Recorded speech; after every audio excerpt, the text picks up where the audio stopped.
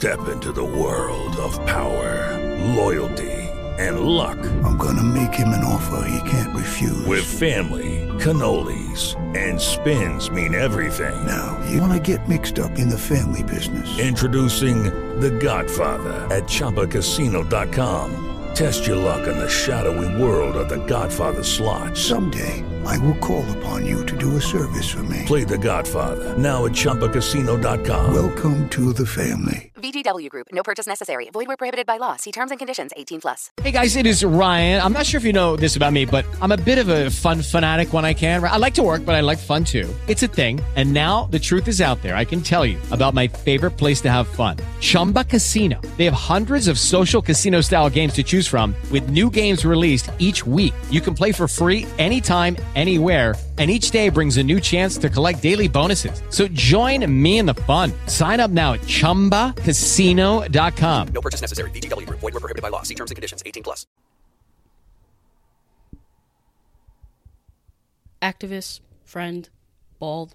Why am I mentioning she's bald? Well, as always, you'll see once you finish listening to the episode. But without giving too much away, Christina does a beautiful job of highlighting the title of this episode. Life gets lifey. From shaving your head, to veganism, to falling out of codependency, the ultimate theme that I hope that you gain from listening to this episode is that it's never too late to learn something new about yourself. Evolution is continuous. Let me know what you think of this episode. If you like it, give it a rating. If you love this episode, leave a review. Post it on social media, all your accounts. Follow, subscribe, so that you never miss another episode. Enjoy this one.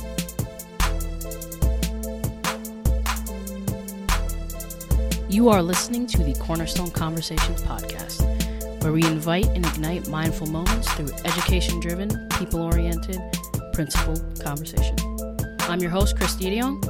Let's chat. Can you hear me okay? Yeah, I hear you great. Okay. All right. So how are you today? I'm good. My cat was super snuggly, so it's like very hard for me to get moving when he's just like all up in my business. I mean, the weather's getting cooler. The cats are getting more snuggly. This is a common theme that I found with all cat owners of recent. That's so funny. Yeah, but thank you for sitting down with me. I know that we had to shift our schedules a little bit, but I appreciate you shifting your schedule so you could sit down with me. I know between me teaching, you working on a farm, our schedules were not as aligned, but I'm glad that we could sit down. Yes, perfect. Yeah, could you tell me a little bit about that? You work on a farm? It's 2020. So, well, How did you manage to get a job not working in front of a screen? So that's actually not true. So I do work hours in front of a screen at a car dealership. So, but I live on a farm. Oh. And on my days off, I help around the farm, and I also volunteer at another farm that my friend lives on. So, I definitely am not as cool as I wish as I wish I was.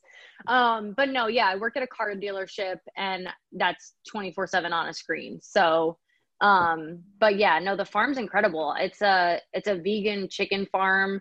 But they have plenty of different other birds there as well. And they're all rescues, and we don't eat them. And then that's like the same thing on the other farm as well. That one's called Animal Nation. This one doesn't have a name. It's just my friend's farm. That's what it's called, my friend's farm. Yeah. Wait, so, okay, you got to backtrack here. A vegan chicken farm. I never thought I would hear those two words together. Yep. It's different. So yeah, no, we just rescue the chickens. They're rescued from either hoarding situations or from being rescued from slaughter, and they just coexist with us. Like literally, 4 of them live in the house because they're little babies. No, what? But they're full grown, but they're small. They're super small. Yeah, I'll send you a picture. They're so tiny. They just live in the house with you, like, pets, like what is traditional domestic pets. Dogs, cats. Nope. Mm-hmm. Yep, they're just hanging. So basically just like the show Friends. Do you have a duck there too or no? We have 6 ducks. You have a chick and a duck. The ducks don't live inside, but there is a goose that lives on the property, and she comes inside every once in a while. That's bananas. How many more pets or farm animals do you live with? So there's 80 to 85 chickens. There's the 6 ducks. There's a rescued crow, but we haven't seen her for a while. So hopefully Luna is okay. And then there's the 2 geese, and then one of the third goose actually flew away, I think, with their other goose friends. So that goose is gone. And then also my cat lives there, but I live in a giant room in the downstairs of like the farmhouse. Mm-hmm. And so he has to stay in the room until all the birds go to bed. Fair. So, and then he gets to go hunt mice, and he's like living his best life. So you also live with mice. Okay, good. Check. Yeah. Oh no, like plenty of them. It's like, it's a little unbearable at times. What's your cat's name? Rumble, the god of thunder. So Rumble, walk me through the scenario. Rumble hunts a dozen of mice and brings you back how many? Oh my God. I can't even count at this point. Countless. It's so bad. It's great. Defending the manor. I love it. So is it considered a chicken farm because chickens are the majority of the animals you have there? Like, I'm always curious. Okay. So if there was more geese, it'd be a geese farm? Yeah. Yeah. Wow. I mean, it's a bird farm, but I feel like it makes more sense to say chicken. Yeah. Maybe, you don't have to go into all the detail about each bird. So chicken. No one asks questions about chicken. They ask questions about the other ones. Okay, it makes sense. It makes total sense. I'm caught up. So is this a family farm? This is a farm that you grew up on? A family home? Okay. No. So it's a funny story. So I want to hear it. Yeah. So what happened was I got sober back in 2016. Okay. And I met my friend at the time a few years before getting sober. Like, she was the person I would like reach out to when I was like totally out of my mind and like not being able to get my life together. She would be like my safety blanket. I would like run to her and find like moments of comfort in her, along with a few other women. And so, yeah, she was like always in the back of my mind as someone that like, when I'm really ready to get sober, I'll go to her. And I did that. And she's the one that owns this farm, and lives in the house and everything with her husband and our roommate Beto. And so when I was in a relationship from like 2 months after I got sober until about 2 months ago, and when we broke up 2 months ago, I texted a bunch of my friends and I was like, hey, like, it's going to be too painful for me to stay in this apartment. Like, I'm gonna have to find a new place to live, and here's my price range. And like a half hour after I texted that, Margie called me and she's like, come live with me. That's insane. Just like, come live with me, come help out around the farm, come, find some healing here, and don't worry about any of that other stuff right now. So that's what I did. Love that. Yeah. Thank you for sharing that. I mean, everyone has a different story regarding sobriety, whether it's them directly or indirectly. So I thank you for sharing that. And honestly, what better place to go than a farm? Animals have such healing factors because oh my God, they need you, but they won't. How do I say this? And they need you in the sense to take care of them in a sense, but they really don't. So it's really awesome when you have an animal come up to you and request that from you. Then you're the chosen one. Like, even like horses are so like, I didn't grow around horses, but I've been listening to like Whitney Cummings, like her podcast, like her story a lot. And she talks so much about how horses are predatory or not predatory. They're a prey animal rather. And because of that, they can sense your fear. So like, if you in any sense of the way are not in control, then it starts a spiral within both that relationship. So for her, in her kind of sobriety and being an Al-Anon in that journey, being around animals has been so healing for her. So for you to say like, get some healing here, like that's the best, a farm, and it's a more natural environment than like a zoo, an aquarium. So yeah, no, absolutely. It's so true. every time I drive, like there's so much going on in my head because it's such a huge transition and a huge change and everything is just so new. But when I drive onto the property and they have like these prayer flags that like blow in the wind and these hawks literally are like hanging out on the huge posts that they have that hold up the prayer flags. Yeah. And like there's just so much wildlife that you can't drive into that property with like the heartache that you have and the stuff on your mind. Like you can't carry that into the farm. Like it's really hard to stay in that deep sadness, if you will, you know? So it's been like incredibly healing. That's like the best way to describe it. Yeah. You're talking about an awareness too, though. I wanted to test that because there are people who might enter that space and be like, oh, this place is creepy. Oh, I don't like animals. Oh, I don't want to be in this area. But really it's the awareness of like, okay, what is it that you are carrying that won't fit in this space? You know, even like maybe even from a spiritual sense, like if certain scents like fragrances or certain stones or anything like that, if you feel like a certain discomfort to it, there has to be an assessment and awareness to be like, why am I feeling uncomfortable? What needs to be removed from me to create a space for this healing to occur? So I think that's just a common theme for sure. Yeah, that's really powerful. Yeah. So have you just always been an animal person? Oh, well, it's funny because my older sister and I grew up, I have 4 siblings and my older sister and I grew up in New Hampshire together.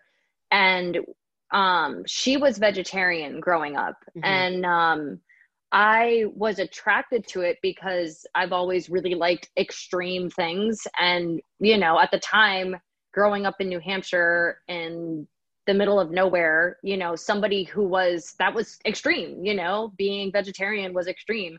And she showed me some like PETA videos and I was like, oh my God, I can't contribute to this. But it never stuck for me because I don't know, I didn't have like a personal attachment to being a vegetarian, and I was young and so was she, but she like made it work. And we also grew up really poor. So like she was basically just eating Gardein chicken patties and like pasta. That was like her diet. So I don't know how healthy she was at the time, but so it didn't stick.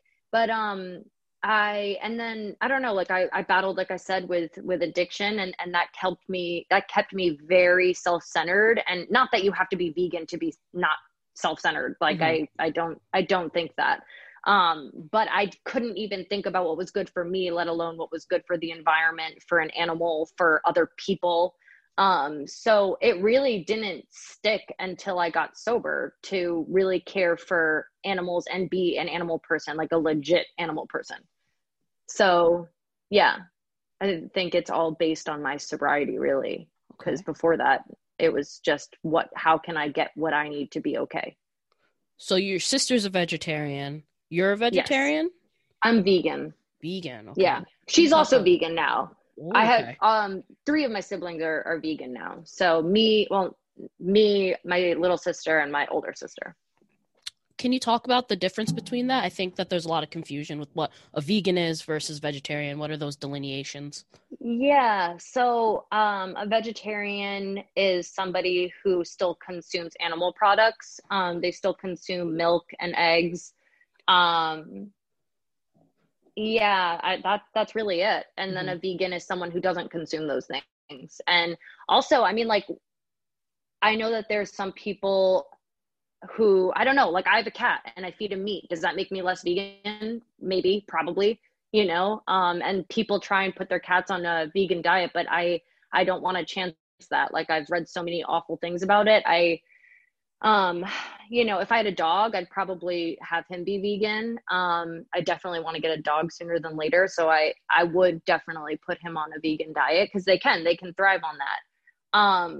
But also if you're, you know, using products that are tested on animals, does that make you less vegan? Maybe. I don't use products that are tested on animals, you know, but, if you wear the leather shoes that your grandma bought you for your birthday, like, does that make you less vegan? I don't know.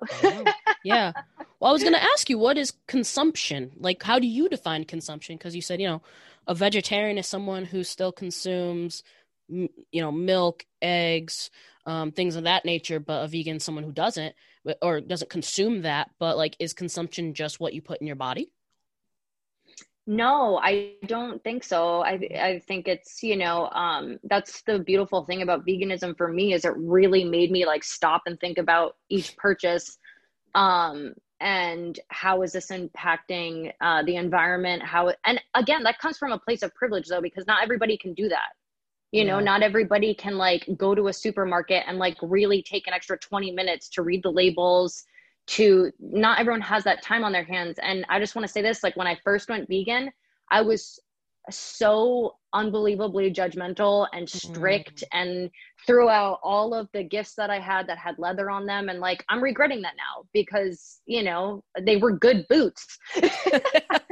And I don't, so, that I just want to say that, like, I want to say that this is definitely, a place of privilege that I can explore this area of life. Mm-hmm. And I recognize now, almost 4 years into veganism, or 3.5, I don't even remember, I don't think about it anymore, that not everyone can go on this journey. And if my grandmother wants me to, I'm just using this as an example. My grandmother is like, oh God, she's 82 now and she can't go grocery shopping on her own because of COVID. Mm-hmm. So if she wants me to get her chicken cutlets, or if she wants me to get her a turkey breast, I'm not going to say no. I would have said no when I first went vegan. I would have been like, I'm not touching that.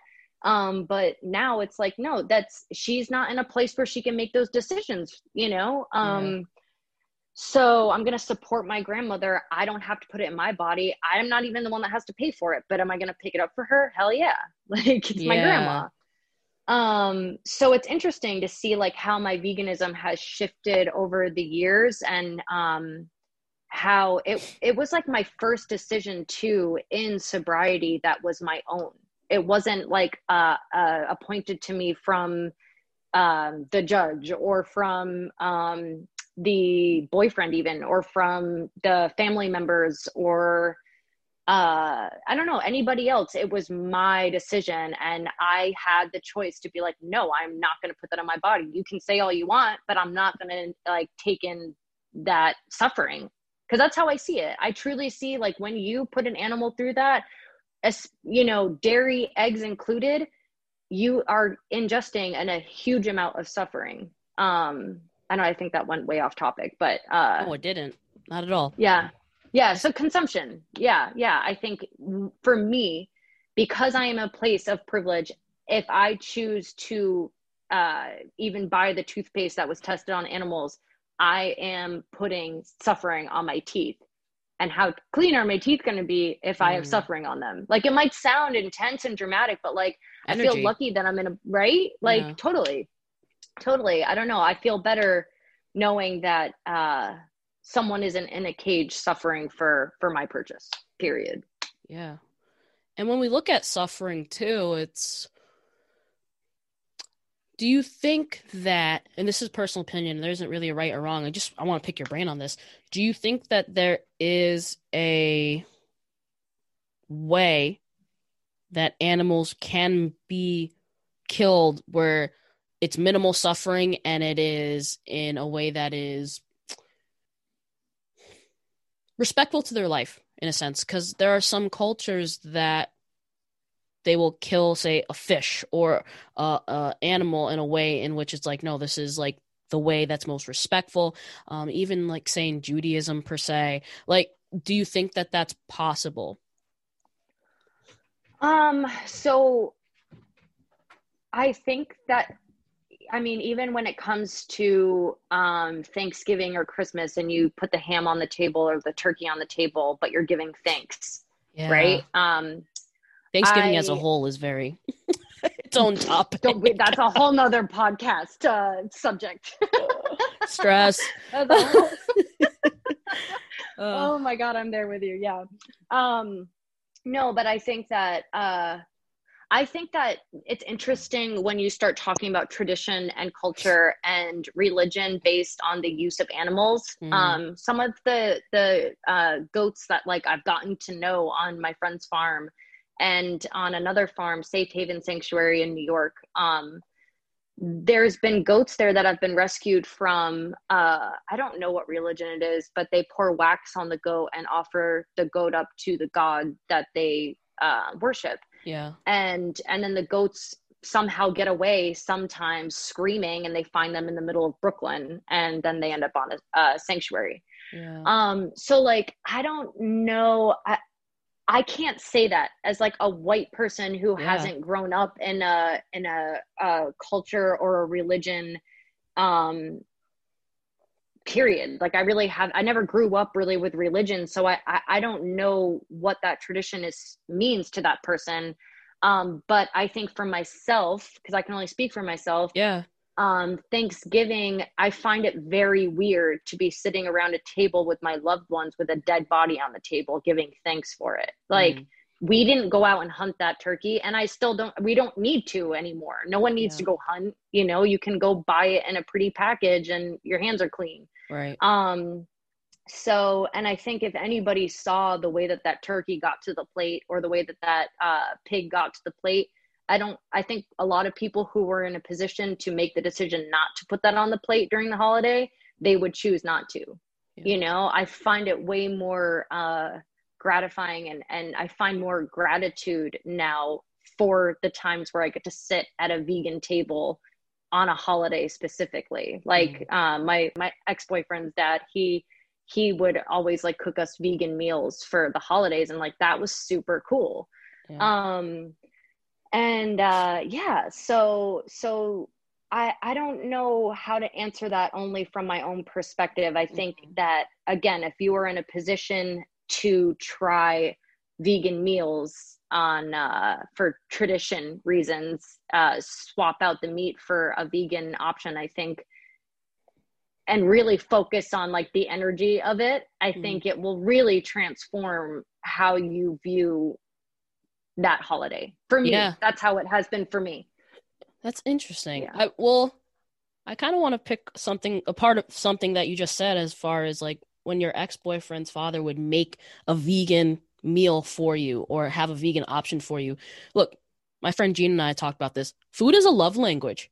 And especially if you are in that minority who is vegetarian, vegan, gluten-free, allergies, it means so much that someone would go out of their way to be like, let me look up another option so this person can eat. And there's certain cultures, like even like my family, like Nigerian culture, we don't necessarily say I love you in the words of I love you. It's like, have you eaten today? What did you eat? And there Nigerian cultures, that's not the only culture, but in mainly collectivist cultures, that's how you show your affection. It's look, I might be fighting with you, but I still love you, and I love you enough where I don't want you to wither away and malnourish. Have you ate today? You could still be fighting. That. You could still be fighting with someone or irked with someone where it's like, have you eaten today? Like that's happened with me and my dad, where we'll be like, bickering a little bit, and he comes in my room. He's like, "Are you hungry? Have you eaten?"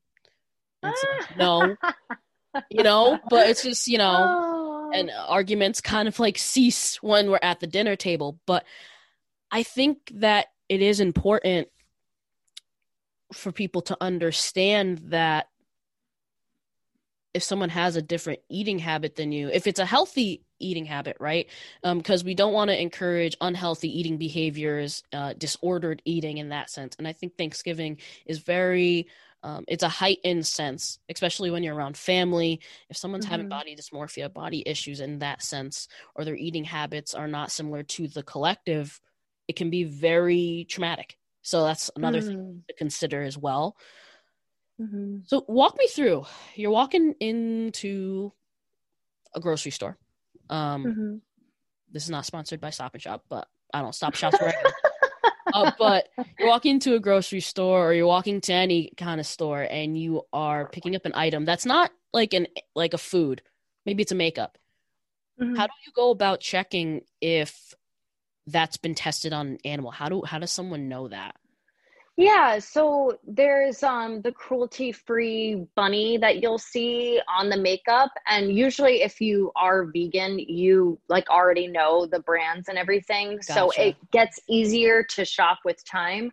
But yeah, so like you can see the little bunny on it, or it will say not test on animals or cruelty-free. The thing that sucks is like the parent company of most companies test on animals. So like if you're getting I don't know, Burt's Bees, for instance, like that product, then I think their parent company, or Tom's toothpaste, it's like Clorox is like their parent company. Uh-huh. So like specifically the Burt's Bees might not be tested on animals. They do have beeswax in a lot of their products, so I don't buy a lot of their stuff, but Gotcha.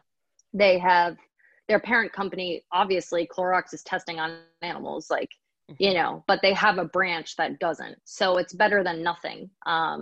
It's hard. It's hard to like completely rule out cruelty in your products. But also, I mean, then you have humans that are getting the products for the specific product, like the products that go into the product, and they aren't treated well, and they aren't getting paid a fair wage. They're, you know, so is it really cruelty free just because there's not animal products in it? You know what I mean? So it's a whole thing. And if it wasn't for veganism, I wouldn't have even looked at things like that. Absolutely. You know? Yeah. So what else gets tested on animals? You mentioned like Clorox tests on animals. I know cosmetics like makeup, but like I feel like there's so many other things that are tested on animals that I have no idea. Yeah, I mean, honestly, everything. Like everything that and people say, well, they have an initial like testing period and then it stops, but I don't know how true that is. I think there is specific labs that keep testing certain products that again go into the finished product. You'll also see some products that say the finished product isn't tested on animals, so that means that like the initial stages before the finished product was. Yeah, so I mean, like honestly everything really. If it's not certified by like PETA or something, then it's most likely tested on animals somewhere down the line. Yeah, it's pretty wild. Honestly, I'm already learning a lot, and I feel as though a part of being a good vegan is being an informed consumer, right? Because I don't want to just make a statement about veganism because I am not vegan, but it's cool seeing or kind of hearing the transformation between when you started being a vegan to like now. What category of vegan would you categorize yourself as? Like, are you That is so funny. Well, is it like, are you the one that inserts that you're vegan in every sentence, or are you like a casual vegan? Because you know there are the memes out there where it's just like people who are CrossFitters and vegans are fall in the same boat where they have to tell people like, I do CrossFit, where it's like that's not necessarily true. But where do you fall? So I would definitely say that I'm pretty militant about my veganism, but I've calmed down in a way where my militant self is more for me, and it's more for, again, my consumption. If there's even a trace of dairy in something, I'm not eating it. I'll wait, you know? But like I said, like the beginning of my vegan journey, I was the militant vegan that told, you know, you that you're not living correctly if you're consuming animals, and I would judge you like super hard. And now it's more like the healthy judgment for myself, and like you're going to do what you're going to do. And all I can do is share my experience, not even so much for you, but just because it's so important to me. It's such a huge part of my life that of course I'm going to talk about it. You know, of course it's going to come up. A lot of the times at my job, my coworkers are the one now to bring it up because they're curious. But I'm trying not to like insert it into every conversation anymore. Also because like it's so a part of me and it's so ingrained in me that it doesn't even cross my mind to really be like, I'm vegan. Let's share the world how vegan I am. Like my Hello, Instagram. everyone. I'm vegan. Right? That's how I was. Yeah. I even have vegan tattooed on me. So, which I love it. And, you know, it's a huge part of who I am. And what was I going to say though? Yeah, I don't know. That's What you're it. saying about Yeah. your Instagram. Oh yeah. Well, I did get rid of my Instagram for a while, but I have it back now. Okay. And, but when I first got Instagram, it was like, when I did go vegan, it was all like, fuck you, you're not vegan. Like that's like, you are living very incorrectly because you're not vegan. And now I rarely even post about it. I just post more about like the living beings that I live with and how important they are to me. And I share their journey, you know? Yeah. Cause I don't know. I used to tell myself I could eat chickens because they're stupid, you know, and I'll cut out pigs cause they're smart. And, but now that I live with chickens, they have the coolest little personalities and they're like very, they're very, much individuals. Like you can tell when Jala is coming up to you opposed to when, what's the other, I'm bad with their names. When, Luli is coming up to you, like you can tell who is who. And I think that's really cool. And I don't want to take that experience of them in the world away from them because my taste buds want them. You know, I think it's really interesting to view the world in a way where each being that has a heartbeat, you let them just coexist and be them and like embrace that part of them. Like there's this duck at the Safe Haven farm sanctuary.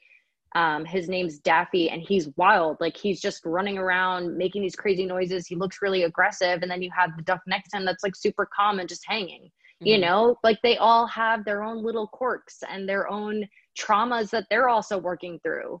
You know, it's interesting, you know, think about when you rescue an animal from a meat farm, what they've been through and what they're processing. Like they still have a brain. They're still going through the process of letting go what happened in that farm. Even if they're not thinking about it like that, they still have those stress responses like we have, you know? So who am I to deny somebody of that just life? Yeah. You know, but again, not everybody can think like that. Not everybody can make those decisions because they're thinking about how they're just going to put food on their plate, not what kind of food. So, and I identify with that too. Cause like I said, when I grew up, I wasn't wealthy by any means. And I don't know how my sister was able to finagle that, but, we got food from food pantries and our neighbors would buy us food and stuff. So it wasn't like we had many options either. But yeah, so that's it. Yeah. I do want to say a part of that, you mentioned a couple times actually, as we're talking about, you know, you didn't grow up wealthy. Vegetables are expensive. Vegetarian, vegan or not, vegetables are expensive, and it plays a huge role in the fact or in why the nation of the United States is so unhealthy, because those who would benefit more from eating vegetables, eating things that go bad, right? And you know, my friend Emily even said this recently, like if it's going to go bad on the shelves, if it takes a long time for it to go bad on the shelves, it's going to take a long time to go bad in your body. Oh, I love that. And I was like, yes, Emily, snaps, right? But it's the same, it's the concept, right? Like pasta probably is going to take a little longer to go through you if it's not like made fresh, like you bought it in a box. Cereal, those items that have preservatives, the reason that they're called preservatives is so it preserves its lifespan. And so if it's going to take a long time on the shelves, it will take a long time for your body to digest it. Yeah. As perfect as the body is as a machine, it's going to take a long time. So kind of going off of that, I mean, you seem like a pretty chill, like you understand, like my choices are my choices. I'm not going to evangelize someone else to become a vegan or a vegetarian. But what do you say when people tell you that, you know, you're not getting enough protein? Oh God, that is so annoying. But again, I know that it's from a place of them not understanding that, you know, the human body does not need that as much protein as we think we need. And B, I mean, there's plenty of options that come from the ground that you can get your protein from. Beans, kale has a lot of protein, I think. Tofu has a ton of protein. Lentils, you know, I like anything I think has protein in it. Like I think, and your body knows what it needs. So listen, like that's been my whole thing. Especially with like these huge changes in my life. My body will tell me, you know, what it needs. And if I'm clear mentally, then I can hear it better. So, but yeah, I love what your friend said. That's such a good point to make. Yeah. Very good point. Do you? Yeah. I mean, that even what you just said is a very solid answer. I think that there isn't enough knowledge too, just at where protein is located. So like animal sources are what's called complete protein. So it's a lot easier to get your recommended dosage of protein if you eat meat. That being said, it just takes a little bit more work, and it takes actually reading what you're, so beans and rice, complete protein.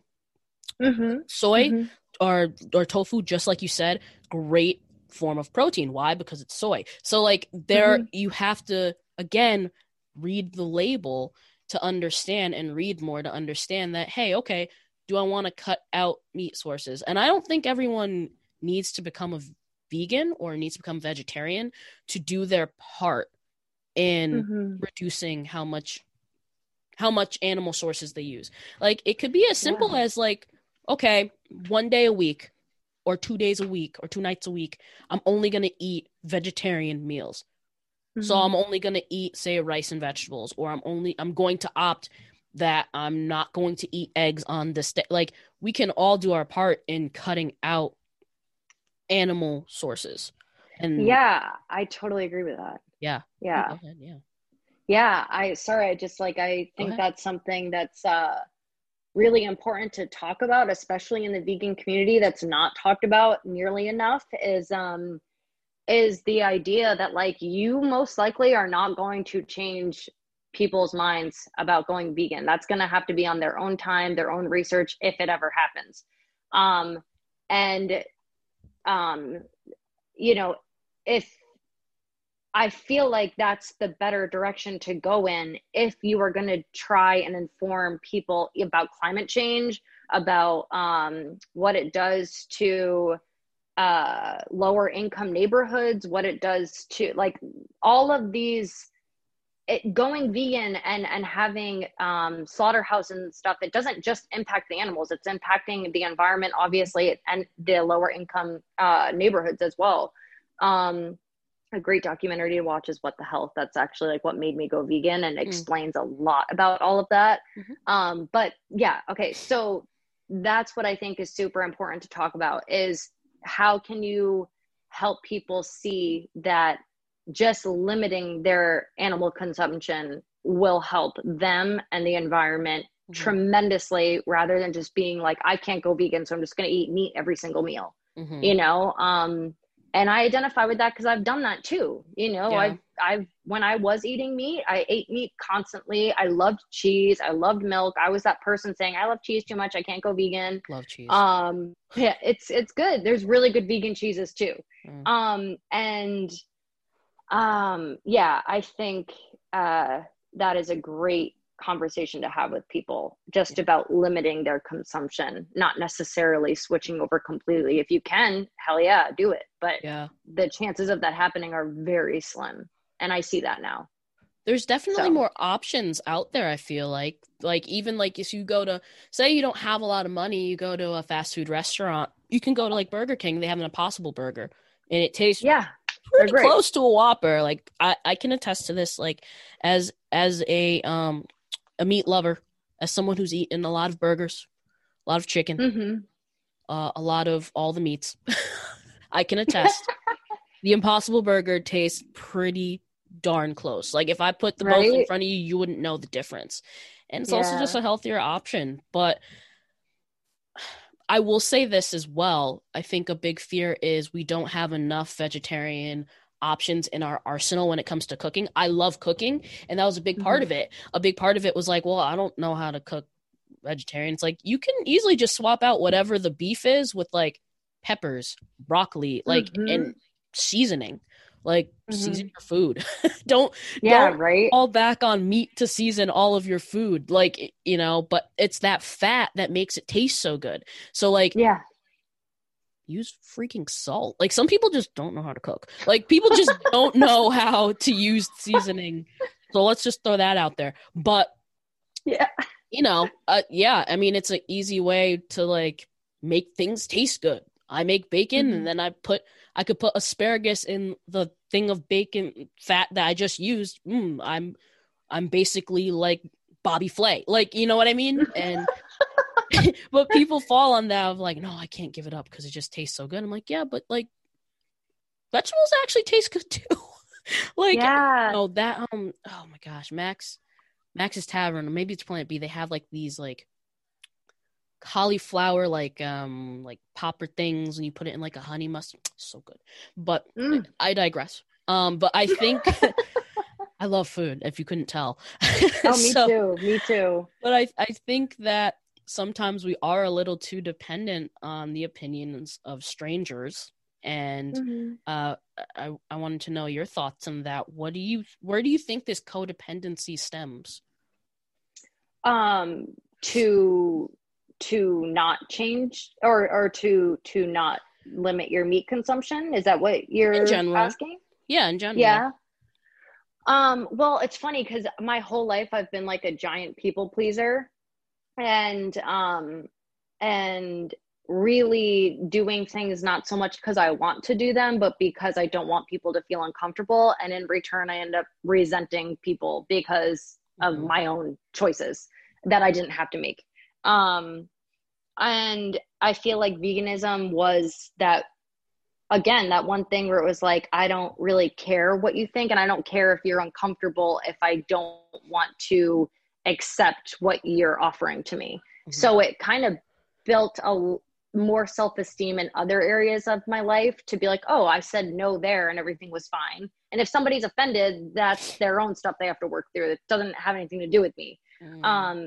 So it was easy for me to practice that with veganism and to strip away the codependency, like you use that word, I like that, of what people's opinions of me are. I struggle with that in basically every other area of my life. But veganism, it's really easy for me to be like, no, like I'm standing my ground in this. This is very important to me. And I do not want that in my body. And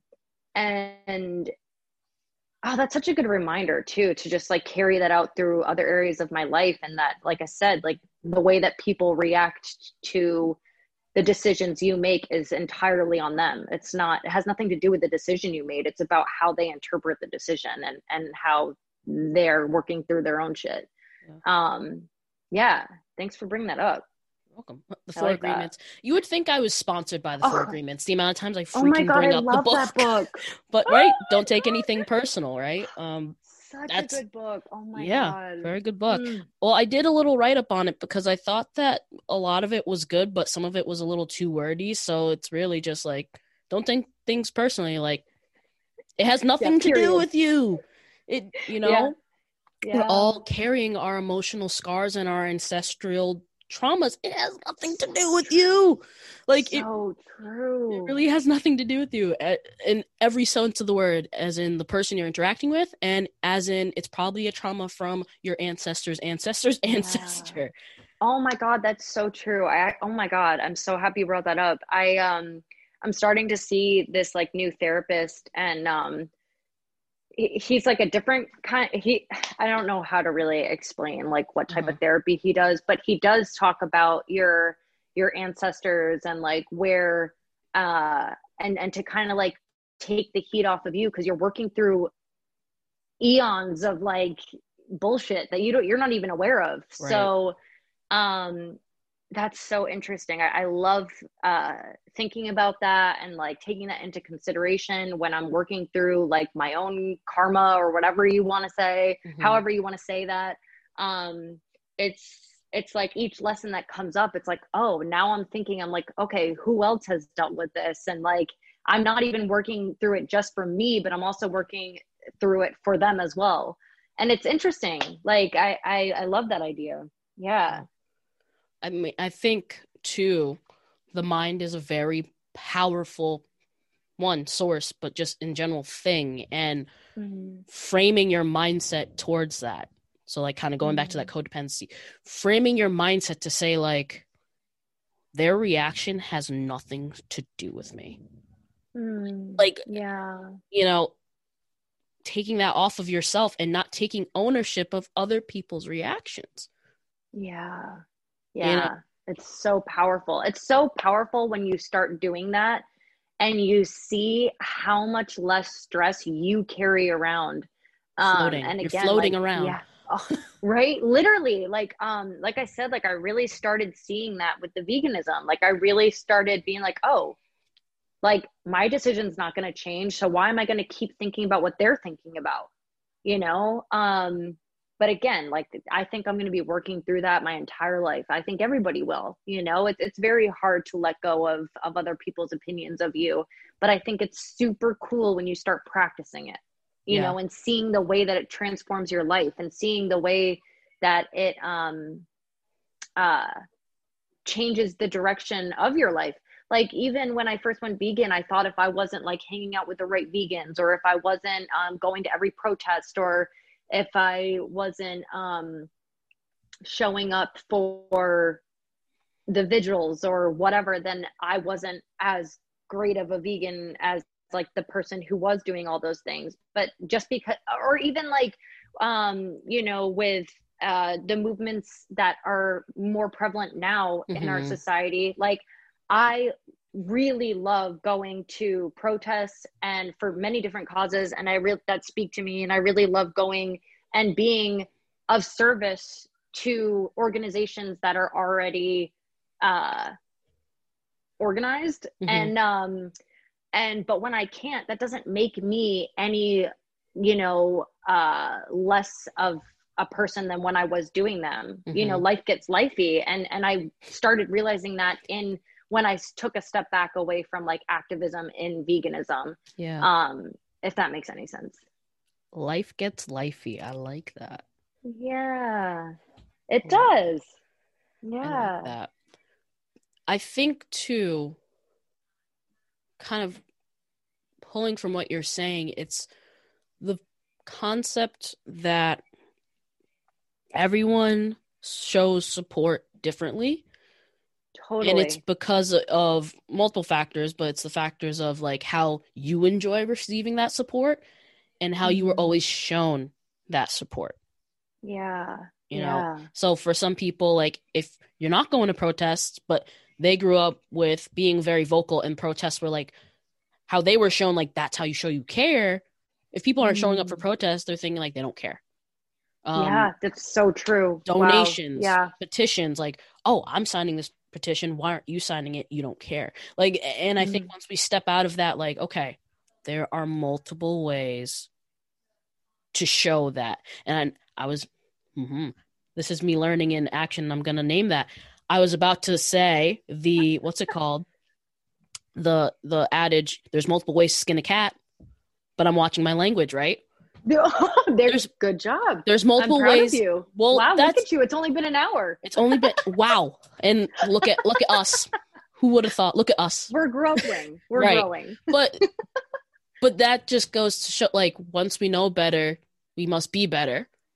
And it's a part of analyzing and being aware every step of the way, because it is our non-observable characteristics that make up our whole social identity, that make up our cultures, that drive our behaviors.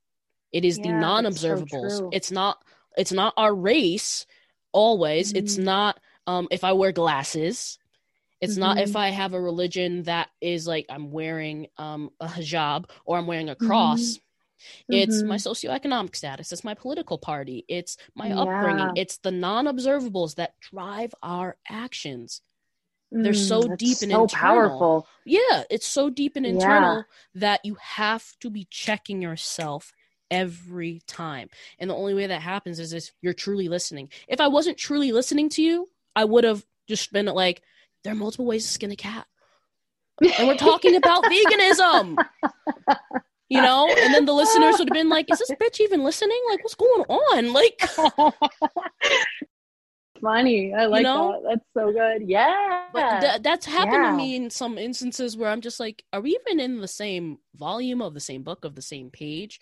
But I do recall a couple years ago, I love Barnes & Noble. I love reading. I was at a Barnes & Noble, and outside of that particular Barnes & Noble, there was like a silent protest happening around, like, honestly, looking back, I couldn't even tell you if it was veganism. I couldn't tell you if it was anti-animal cruelty. All I know is, so they had masks, and they were holding laptops showing animal cruelty happening and stuff. Mm-hmm. I inquired because, like, I'm a curious person, if you haven't gathered that. And, you know, we're having a back and forth. It wasn't me trying to convince them otherwise. I just was curious of what was going on. Mm-hmm. And I was like, yeah, you know, there are certain, and this is a part of when we know better, we be better, but we need to learn.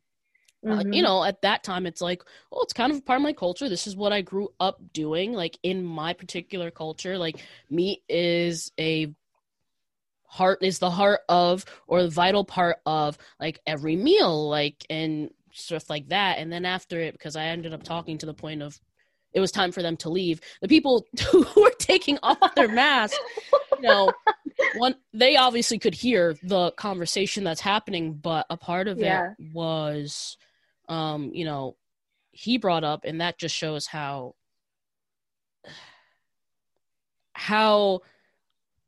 over the head it was. And sometimes people try to argue in angles that they think will just hit you and, like, be like, ha, prove you wrong. I am a Black woman. When I was having this, like, conversation of, like, no, I want to hear your point, but, like, this is kind of my point. Like, I love meat, and also it's like, there isn't any laws, like, against it, and, like, it's not something that's wrong. This individual was like, so, like, when you were talking about, like, your side of that, I just want to bring up, like, slavery was, like, legal, and I'm just like, he said that? Yes. Like, the person who was, like, I wasn't engaging in the conversation originally. It was one of the people who was holding the laptop.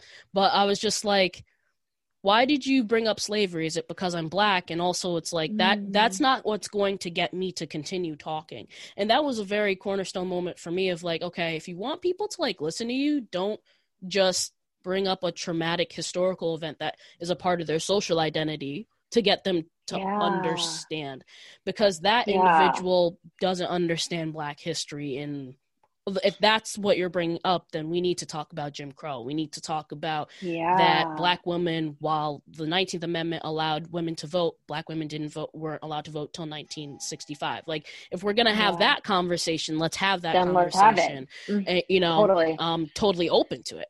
So I don't know. I think it's very interesting to sit down and really understand choices that become a part of a lifestyle, like things that are not just blips. Like, for you, being a vegan is clearly it's integrated where you don't have to think about it. Yeah. And it's funny because I haven't said something like that.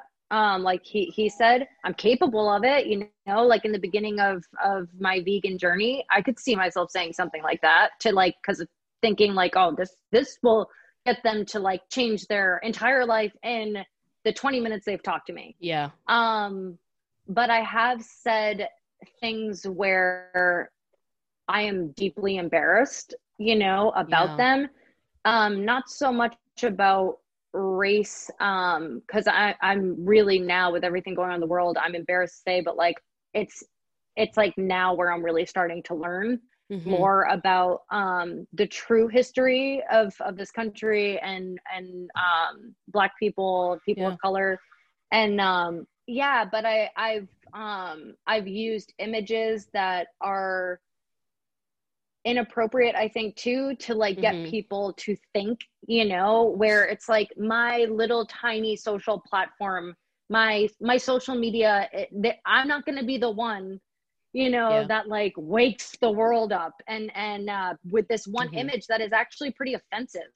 You know, I think I posted something where in regards to, like, the Holocaust, and how, like, the animals today, they're living in, like, the biggest Holocaust. or what animals go through is parallel to what Jewish people went through. And like, that's not appropriate. And like, I wish I could take that back. I wish, that I had more knowledge at the time where I knew that that wasn't appropriate and that wasn't a post that needed to come from me.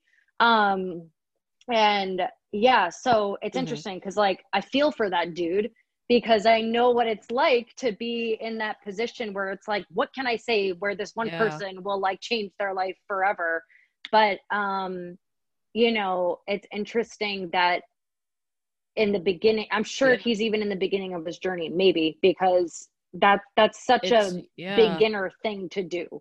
And it sucks because again, it's all based on your freaking privilege, right? Like it's all based on you feeling like you're so blind to other injustices and other forms of oppression that the only one you can see is an animal's oppression because you're not really living an oppressed life. You're not. If you're a white person, there's the only, oppression that I would experience, and I don't even know if you could call it oppression, is just being a woman, but I'm a white woman. So it's interesting. So I don't know. I also feel like going down, the topic of race and veganism, again, I think it's like easier for a white person who doesn't have to think about the other ways that there is oppression in the world. It's easier for them to be like, I'm going to go vegan and help these animals out because I don't really have to think about my own oppression.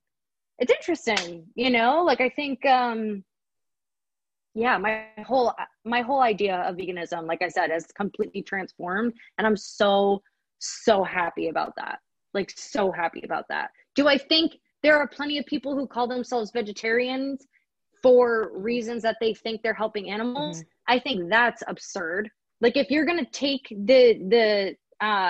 if you're going to call yourself a vegetarian, be a vegetarian, be proud to be a vegetarian. Wow. I think that's lame as fuck. Like, I'm just going to say that. If you are in a position to make decisions to limit your meat consumption for the sake of animals' lives and limiting animal cruelty, you need to be vegan. Like you have to be, especially if you're in a position to do that. If you're oh my God, I can't even talk because it gets me so heated. If you are a person who is in the position to do that and you blindly turn your eye to it and keep doing what you're going to be doing because you don't want to be uncomfortable saying no to cheese pizza, then like, come on, but again, everyone's in their own process. And, again, like, am I going to say that to their face? I mean, no, because who am I? I'm not going to be the one to take the cheese pizza out of their hand. Slap it out of their They're hand. going to have to be the one to do that. Right? I just like, that baffles me. Like, if you're going to call yourself a vegetarian for the sake of animals, then like that doesn't make any sense, because cows that are giving you the milk for the cream in your coffee or the milk in your cereal or the cheese on your pizza, they're literally standing in what's called a rape rack all day so that you can feel good about your decisions that they're still alive. I would much rather be dead if I was that cow. I wouldn't want to be standing in a rape rack all day, having some farmer shove their hand up my vagina. Like, I wouldn't want that. And again, if I ever stop being vegan, which like I can never picture that, it just, I cried even thinking I ate meat a few months ago. I thought there was meat in one of my dishes, and I was sitting at my work desk with my head in my hands, and I was like, oh my God, I think I ate meat. And my coworker went over to the food truck and found out it wasn't. And but yeah, like, I truly cannot even imagine consuming meat. Where was I going with that? But if I were, I would just eat meat. I would not be a vegetarian, because I think that's so hypocritical, because you still have the life of another being in your mouth. So, you got heated. I got a little, you got passionate. that topic, I did, because I understand there's plenty of people who cannot have the luxury to think about these things. But if you do, and you are making decisions to limit your meat consumption, that's great. But if you're going to say that you're a vegetarian for the goodness of animals, I think you're intention. Mistaken. I think intention is at the forefront of that passionate speech there. Understand what it is to label yourself as something or to be a part of a certain social identity, Yeah. I think too. Well, I like when individuals get passionate on this because I think it's important for people to see it and hear it, more and less see or hear, right? But I do want to kind of go back to, you were talking about how there are certain posts or certain things that you wish you took back, like when you talked about equating animal oppression to the Holocaust, that individual who I spoke with equating, slavery being legal to animal oppression being legal. It's kind of rooted in harm. It's rooted in harming the individual you're talking with to making them feel bad and then pushing them into do it. Yeah. And what we know about health behavior is the only way to increase adherence is to make it something pleasurable, to make it something people want to go back to make them feel competent in whatever it is that they're learning, and to make it where they feel that they have a choice. Because no one wants to feel like they are supporting slavery, that they are supporting horrific historical events. So you deleted, and you also mentioned a little earlier in our conversation, you deleted Instagram for a little bit there. Why did you delete Instagram? So I do that every once in a while, because I get caught up in social media, I think, like everybody, and sometimes I just need like a real break from it, and just to like use my time differently and not just scrolling, because I can get stuck on it just like everybody else. But for me, it really feels like, I hate to say it like this, but I feel like you can do things in your life that create a higher vibration in you, like going out in the woods, or being more connected to nature, or being with really good friends, being held by somebody, holding somebody. There's things that create a higher vibration in your everyday, in your body, and scrolling on Instagram was definitely lowering that for me. So I deleted it for over a month, actually, and it was interesting because like each thing I did, whether it be donating to a cause, and that's something that I would post, be like, I donated, you donated, a donate for a donate, right? Or if I'm volunteering at the farm, I would post pictures of the animals, which I do now.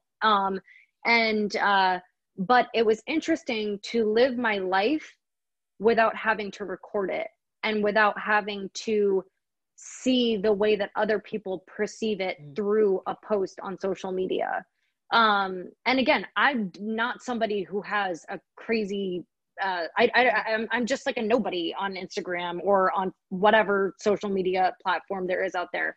But that doesn't mean that it's not just as addicting as somebody who has more of a following, or who lives more in like a niche in the world, you know what I mean? So it was interesting to release that and see how I interact with other people, see how I don't have a camera in everybody's face, and taking selfies with my friends or whatever it may be, or posting information that I want out there but doesn't necessarily need to be out there because it's already said by so many people that it should be heard from, if that makes sense. And how I could like step back and really be in each moment of the day, and finding out information in new ways, whether that be reading the New York Times in the morning, or whether that be just like Googling the news and like giving myself a few minutes to catch up on what's happening, instead of reading about it in different words on different posts over and over and over and over and over and over and over again. I think there's this idea that if you're not being active, and I am so freaking guilty of this, so I'm not putting anybody down who does this, who, if you're not on social media posting what you're doing, how you're helping, how you're contributing in the world, then you're not doing enough. But it really made me think, when I'm not on social media and when I'm not posting about my veganism or about activism for Black Lives Matter, how am I still doing it, not posting it? Am I still as active if the world isn't watching? And that's something that you really have to ask yourself. Like, if I don't have this social media platform, am I still as active without it? And sometimes that's like a hard truth to look at, you know, like, are you? And I also, my whole life literally flipped upside down these past 2 months. So like, I have had to take a step back from a lot of things that I loved being a part of, and I'm excited to get back into them. But of course I have that fear too, like, oh, because I took a step back, am I going to be welcomed back? And if I'm not, that's okay. I can still do my part, you know? And I think life again gets lifey. There are things that happen in life that cause serious setbacks, regardless of your race, regardless of your gender. But it doesn't mean, as me being a white person, that I need to stop moving forward with my activism, with all of the things that I really, really enjoyed doing before my life got flipped upside down. I can still do them. It might just look a little different. So yeah, I don't know. Maybe I went on a tangent there, but we had a lot of great things to say in that. And Yeah. I think it really circles back to, we are all a little too dependent on the opinions of strangers. You know, likes, comments, those are hits of dopamine. And I did my research in social media. I intend to continue my research in social media, but I will be the first person to say, like, take a break from it.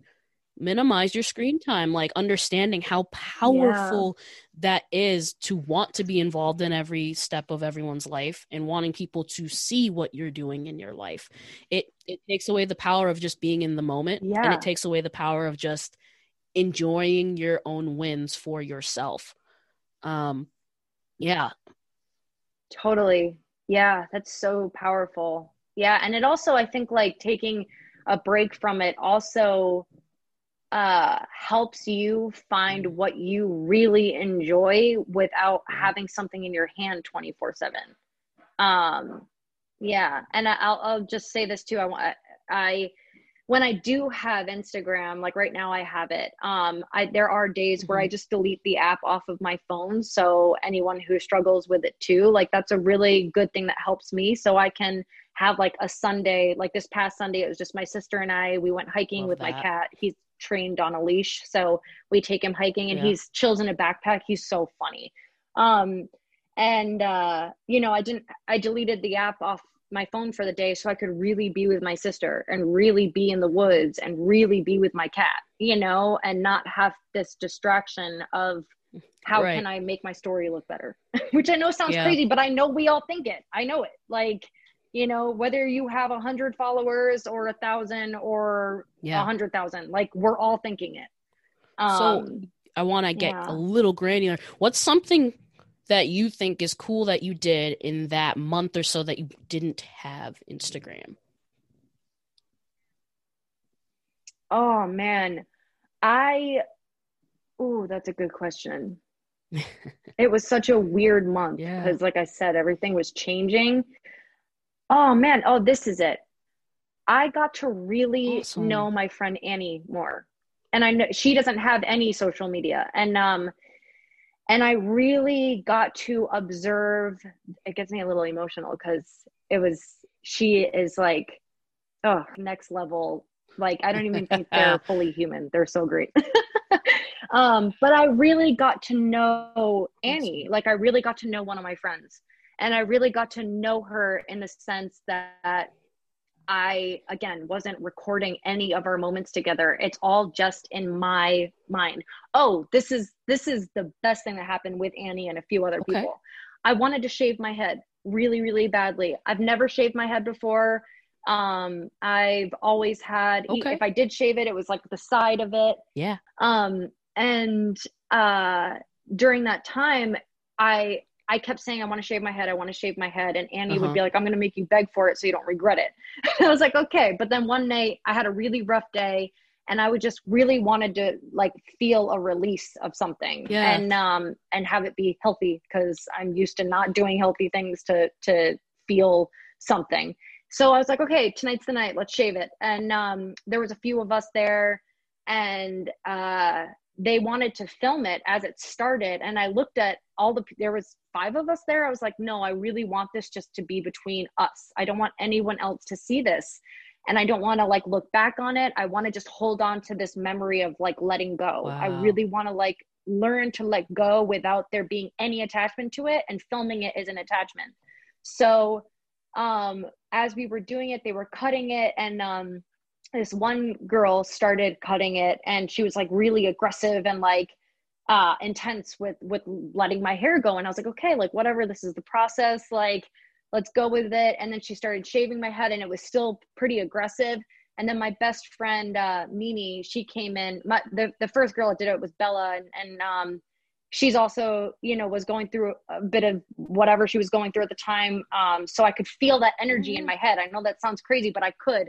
And then Mimi came in, and Mimi's always been like my set of wings, I guess you could say. Like, she carries me. And she came in, and she started going really gentle and like finished my hair off. And it just like, yeah, she just like came in and, you know, did it way more peacefully.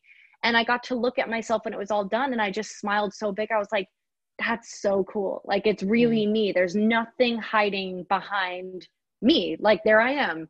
And I remember that night when I went home, I felt so loved, you know, by all of my friends. And again, there were no pictures of it. I did end up taking one picture that night alone. And I just looked so surrendered to like the moment. And so I'm really grateful that I have that one picture, because it's a good moment to look back on. And I remember looking in the mirror when I was alone. It was like 11 p.m. at night when I got home, and I just like started laughing, and I was like, oh my God, this is so cool. So yeah, that was probably the best moment within that month that no one got to experience but us. Yeah. You can be there next time when I decide to do something crazy to let go. I mean, it's very beautiful. I think I'm saying beautiful very intentionally, because I think that we have this notion of what women are supposed to look like to look beautiful. And again, codependency. It's this thought of, my hair needs to be long and flowing, and it can't be kinky. It can't be curly. Like, it needs to be straight. It needs to be, you know, full. It can't be patchy. It can't be short. And there's a certain level of comfortability that needs to happen. You know, you get over that hump of fear, but there's a level of comfortability that needs to happen with what we have as this preconceived notion of beauty. And this could be more associated with what's called femme, right? You know, in order to be femme, you need to have this long flowy hair. But what are your thoughts on that? What does it mean to you? Oh my God, I love that question, because that's definitely been something that I've been thinking about, because I've always been very femme. And I still am. Like, I even though the hair is not there, like, I still feel very femme. And it's interesting though, because like, you know, being single now, and letting go of my hair, and stripping away my identity from my ex-partners, and being really Christina fully, whatever that means. I've definitely been like questioning my sexuality more, and like wondering where I want to go next in my life, and if I want to go anywhere next. Maybe I just want to like chill and be with Christina for a while and like figure that out. But it's been interesting, and I think the letting go of my hair was really like what helped me to start diving deeper into those questions of like, where do I want to go next? Who am I? What is my sexuality? Does it matter? And is it okay to live in the gray area of not knowing? And like, I've always identified as bisexual. Like, that's never been a question in my mind, but like now I'm like questioning more things. And you know, it's been interesting. So, and I think I've viewed the world, even though I have identified as being bisexual, I've viewed the world through straight eyes for so long, that like the idea of having no hair, am I still beautiful to you? Am I still beautiful to the men that I have sought, that I have been seeking this attention and this validation and these affirmations from my entire life, you know, and letting go of that need for you to validate me so I can validate me. And for me, letting go of my hair was that thing. And I think for more cultures, hair means a lot more. But for me, my hair, I was always able to hide behind it. I was always able to do funky things with it. It was a part of me. It was my identity. And to watch it fall on the floor, again, it was that question of, who am I without this hair?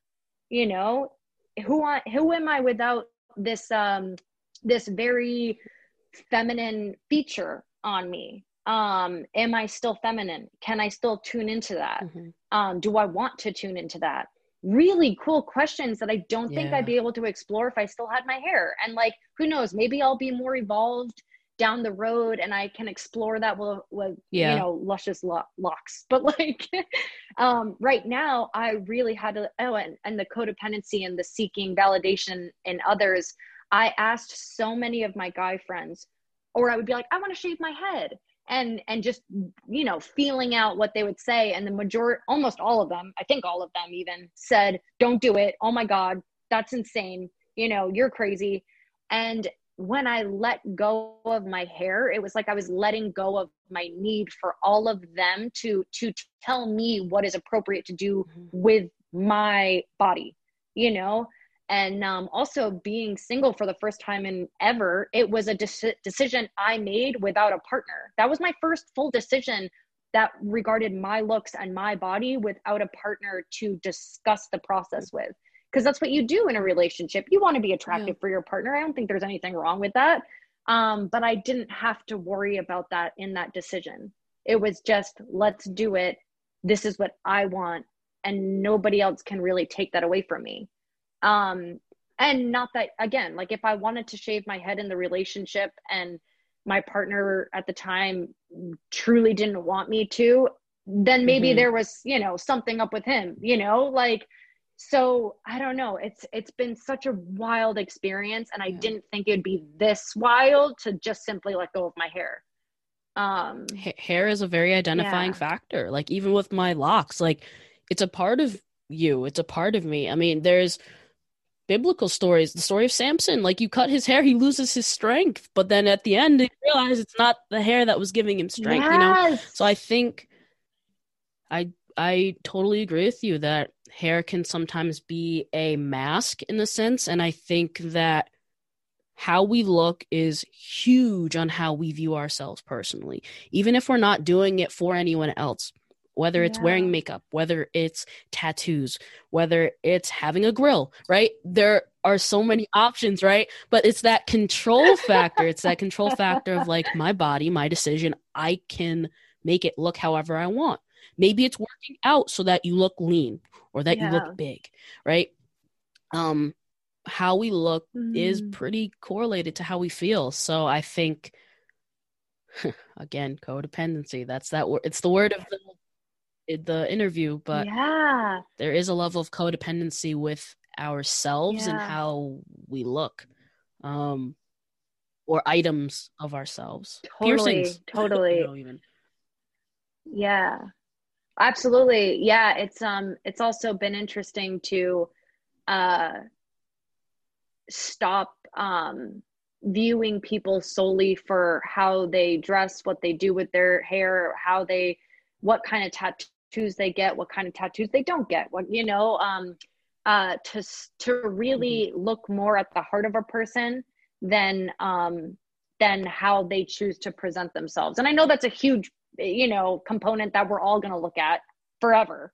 But to slowly strip away from that and really go to the heart of somebody is really, really powerful. And you get to meet and get to know people on a much deeper level when you really go to the heart. Yeah. I keep bringing up the word codependency. I want to know in your terms, how do you define codependency? Yeah. Great. Jesus. I am the most codependent person I think I've met. And for me, when I hear codependency, I think of like a huge internal struggle of what I want to put out in the world and what I actually do put out in the world, because I'm so caught up on having you be what I need you to be. And if you're not what I need you to be, then you don't love me. And that's really fucked me over in my life big time. So codependency, I think in the shortest way of explaining it is just an internal struggle of trying to find love, but not knowing how to find it in a healthy way. And that's been my experience in my life since I could form a memory. It's just that internal struggle to find love and finding it in other people. And you really can't find, I think you can practice loving yourself while being with other people and while still being in a codependency cycle, for sure. But for me, my experience is I had to let go of a ton, and I'm still obviously not even far down the process or far down the line, but I've had to really let go of a lot to dive deeper into a life lacking codependency. I don't think there's healthy ways to be codependent. I maybe the only codependency in my life that's healthy is with my cat.